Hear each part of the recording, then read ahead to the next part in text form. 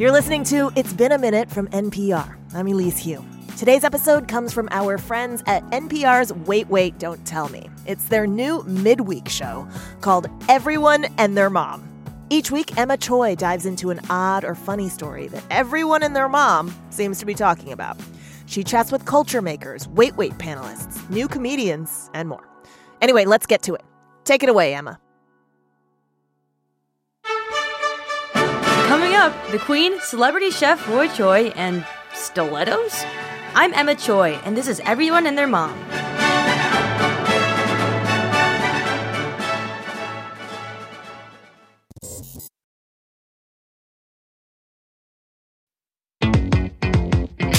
Hi everyone! Welcome to Everyone and Their Mom, a weekly show from Wait, Wait, Don't Tell Me. I'm Emma Choi, Wait, Wait's social media person and vibe curator, and host of this chaos. This is a show where we dig deeper into Wait, Wait stories we love. It's a magical world where anything can happen, and I'm talking anything. Each week, I'll be joined by a different panelist and meet a bunch of new friends as we go. Today, my co-host is comedian and executive producer of Desus and Mero, is Josh Gondelman. Hi, Josh. Hi, Emma. Thank you so much for having me. The vibes on this podcast already phenomenal. You're making me blush. Endorse my skills on LinkedIn. Okay, Josh. Before we start, let's get a level on your mic. Did you dream last night? No, I've had more dreams this week than usual, though. My dreams are always just like things that could happen in real life that I wake up being like, oh man, I'm so glad I got that laundry out of the way and don't have to do it today. And then I look at my pile of laundry and I'm like, nah, that was just sleep Josh doing chores. That sounds like a dream. That's my everyday life. I have a truly pathetic imagination. Okay, Josh, let's get into it. Let's do it. So, Josh, the Queen of England made a big announcement. Is it that she'll be playing the next Batman? Is it that she's been faking her British accent this whole time? Is it that she doesn't actually know who Prince Charles's real father is and she'll be inviting the three men who could be the father to Buckingham Palace to suss it out a la the 2008 film Mamma Mia? No! It's that she's making ketchup now! Wow, that's weirder than any of the other options. She's actually producing two sauces, okay? She's making tomato sauce, which is, I guess, what they call their ketchup, and something called brown sauce, which is apparently steak sauce, but to me is what happens when I leave a Hershey bar in my hot car.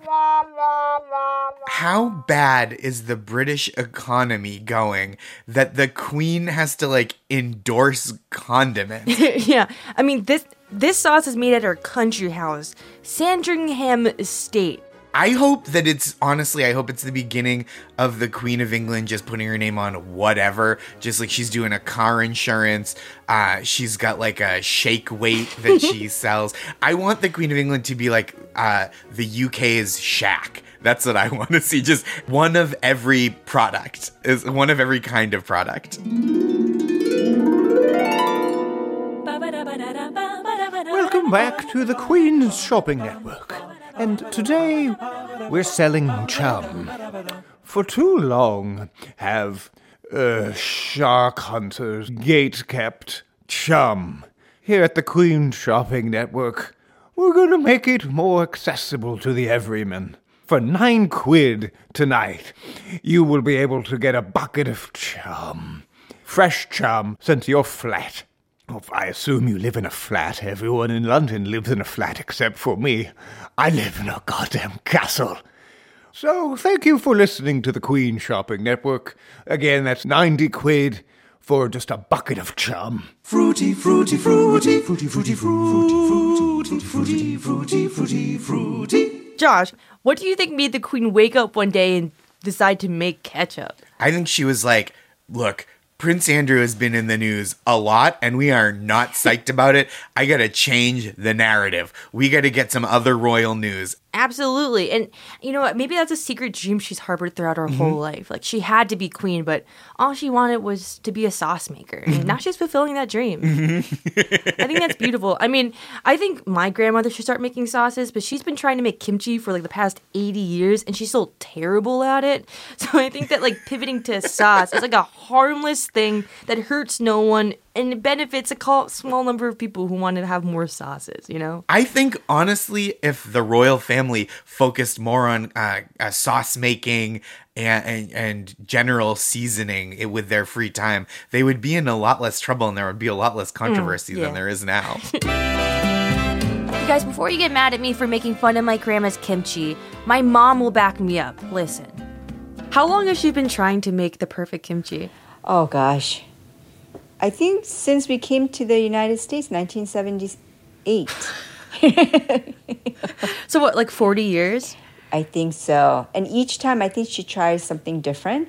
And each time she has a batch ready, she's like, this is it. I finally did it. And I always kind of taste like there's something missing. So, What do her friends think about the kimchi? You know, it's not, they recognize it's not her strong dish. Yeah. But I mean, they eat it. But it's not her strongest. We wanted to call someone who could help my grandma finally make the perfect kimchi. And it just so happened to be my mom's favorite chef. I'm Emma's mom's favorite chef, Roy Choi. Couldn't be more true. And you're also a lot of people's favorite chef. You have shows on Netflix and PBS, and you're one of Time's most influential people. Roy, I'm just going to come out and say it, okay? We called you up because my grandma has been trying ever since she got to the States for 40 years. She's been trying, but she's not great at making kimchi. And we want to help her while still being gentle, okay? So first, I heard you got into the food world by like helping your mom make and sell her kimchi. Is that true? Yeah, we would sell them like mixtapes out of the trunk. Oh, you were the van ajumma? We were the van ajumma. I was the van ajumma. Oh my God. It was a huge trunk, though. It was a old Thunderbird. So we would be able to fit a lot of kimchi in the back of the trunk. Yeah. Our kimchi lady was Iajima, and she had a 2008 Honda Odyssey, and she was very aggressive. You gotta be, because the kimchi, it's gotta move. They're almost like ticking time bombs. You have to kind of unload the grenades before they blow up. So true. My grandmother loves her kimchi, and we like it, kind of. Is there anything that you make that you like a lot, but maybe doesn't have as good as a reception as you think it will? I've developed a tactic over the years where if anyone has any criticism for me, I ask them to write it down. And they send it to me in like almost like a love letter in high school when someone passes the letter. Yeah. Because then I can take a moment and not personalize it, and I can just read the criticism on the paper. We should do that for my grandma. Yes. Okay, I have my grandma's recipe for kimchi with me, and I was hoping that we could troubleshoot it together. Is that okay? Absolutely. Yeah, I've had the similar experience where my loved ones were not that great at cooking, so I would love to help. Great. Okay. She starts by salting the Napa cabbage. She adds 6 cups of water with 4 tablespoons of salt, and then she lets it sit for 4 or 5 hours. Okay. And then she makes the sauce. Sweet rice powder, which she says she prepares and cools. I have no idea what that means. Okay, maybe I mistranslated. And then she adds gochugaru, and then she adds small shrimp, seuchut. And then she adds garlic, anchovy, lots of spring onion. And then in a blender, she puts onion, apples, and pear. And she doesn't have measurements for any of this. She just follows her heart with a dream in her eye. Is that a bad thing? Well, it might be bad for her, obviously. For many, it's the right way to go, to follow your heart. But yeah, your grandma might be the exception. It's true. Well, so far, the 2 things that stand out to me that don't seem right are the sweet rice powder. I don't know why you would need that. And then the other is the anchovy. I don't know why you would need the anchovy if you already have the salted baby shrimp. Yeah, another thing is that she doesn't add sugar. She says she adds sweet and low. That's a problem. Why? Sweet and low tastes like So it seems that, the salting is fine. Most of the recipe is fine. But then the sweet and low is the biggest red flag. And then the anchovies. And then the sweet rice powder. Okay. Yeah. Okay, I'm going to write those down and bring them back to her in a very kind way. That's the whole recipe? And then she leaves that to sit for a while. I feel like there's stuff missing in there. Well, she listens to a lot of pansori and watches K-dramas a while, and then she talks about my relatives while she does it. So maybe just too much bitterness in general. No, these are all part of the recipe.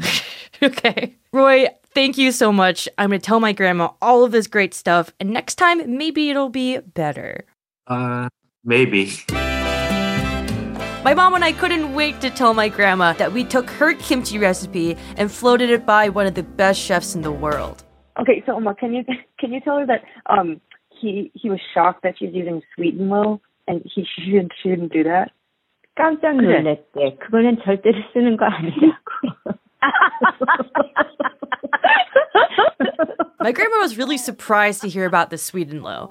But honestly, it doesn't sound like she's changing her recipe anytime soon. And then also at the end of it, I told him all the ingredients, and he's like, something feels like it's missing. But he's like, I don't know what it is. So he's dumb. That's what I've been saying. I know.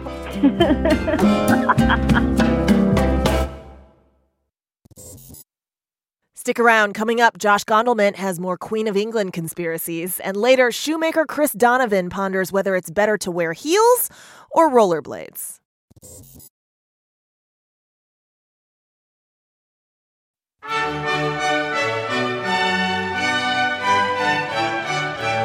Okay, Josh, back to the Queen. You know what I love about this story? It's that someone got a new hobby, right? And that's always something to celebrate. She pivoted. She's doing the damn thing. I think that is a beautiful thing, that the Queen of England is like, yeah, I'm getting into the ketchup game. I know I'm 600 years old. My taste buds have probably expired, but I'm going to start making ketchup and brown sauce, and people are going to pay just wild prices for it because the Queen said it's the Queen's steak sauce. All this talk about the Queen trying something new makes me wonder who else has done this. Sometimes you have to pivot. I want to do this so bad, I'm going to find a way to do it. Can you introduce yourself to us? My name is Chris Donovan. I have my own shoe line. I used to be a telephone repairman most of my life, and I decided to chase a dream I've had for a long time, and I left work, went to Italy, got a master's at one of the best fashion schools, and came back and started my own line. So you worked as a telephone repairman for 25 years. Yeah. And then when you were 50, you started all over again and went to being fashion designer. Exactly. That's amazing. Can you take us to the moment where you decided to pursue the shoe game as your career? I got obsessed with shoes back in high school.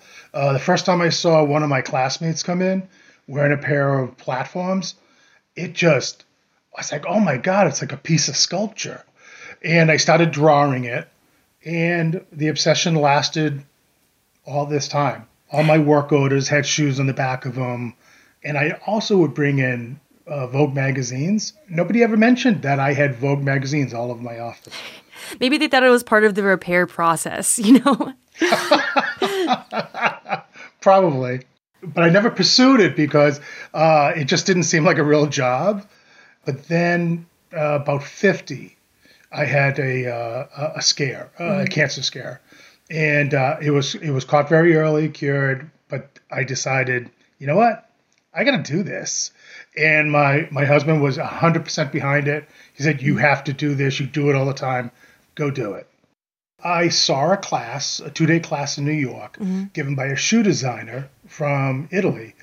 And at the end of the first day, he pulled me aside and he said, you have to do this. You were born to do this. What? So as soon as I mentioned it to Steve, he says, yeah, he goes, we'll find a way no matter what, we're going to do this. Oh, that's so and great. So I put my papers in at work, applied to Polymoda, and based on his recommendation and my sketches, they accepted me. That's so amazing. That's so cool. Shoes were your hobby for such a long time. How do I tell the difference between a hobby and a new career? If it's a passion that you can't put down, if it's something that you want to do 24 hours a day, if you find shoes in the back of your envelopes and on every piece of scrap paper in your house, you know it's a passion. Yeah. No, I'm just thinking my greatest passion is eating layer cakes from the middle out, but I don't think I can make a career out of that. No, maybe you're probably right. Yeah, but, that's just my dream that's being crushed. It's fine. Okay, Chris, you know a lot about shoes. So we want to put your knowledge to the test in a game we're calling high heels or rollerblades. So we're going to give you a situation, and you tell me if it's better to wear high heels or rollerblades, two supremely uncomfortable shoes in that situation. Okay, sound good? Okay, let's try it. Apple orchard, heels or rollerblades? You'd look best in my heels, but I'm probably going to say you wouldn't sink as deep with rollerblades as you would heels. So I would go with rollerblades on that one. Utility over fashion, absolutely. Okay, icy street. Ooh. Heels or rollerblades? I'm thinking heels. Cool. Waiting in line for the DMV, heels or rollerblades? Oh, heels. Really? Yeah, you got to look good no matter where. Hey, and if it's a Donovan shoe, they're extremely comfortable. See? Okay, let's lock that one in. Cool. A cobblestone street, heels or rollerblades? Heels, because I've seen Italian women run across the streets in Milan like they were football players. So, yeah, heels, yeah. Heels. Okay, next one.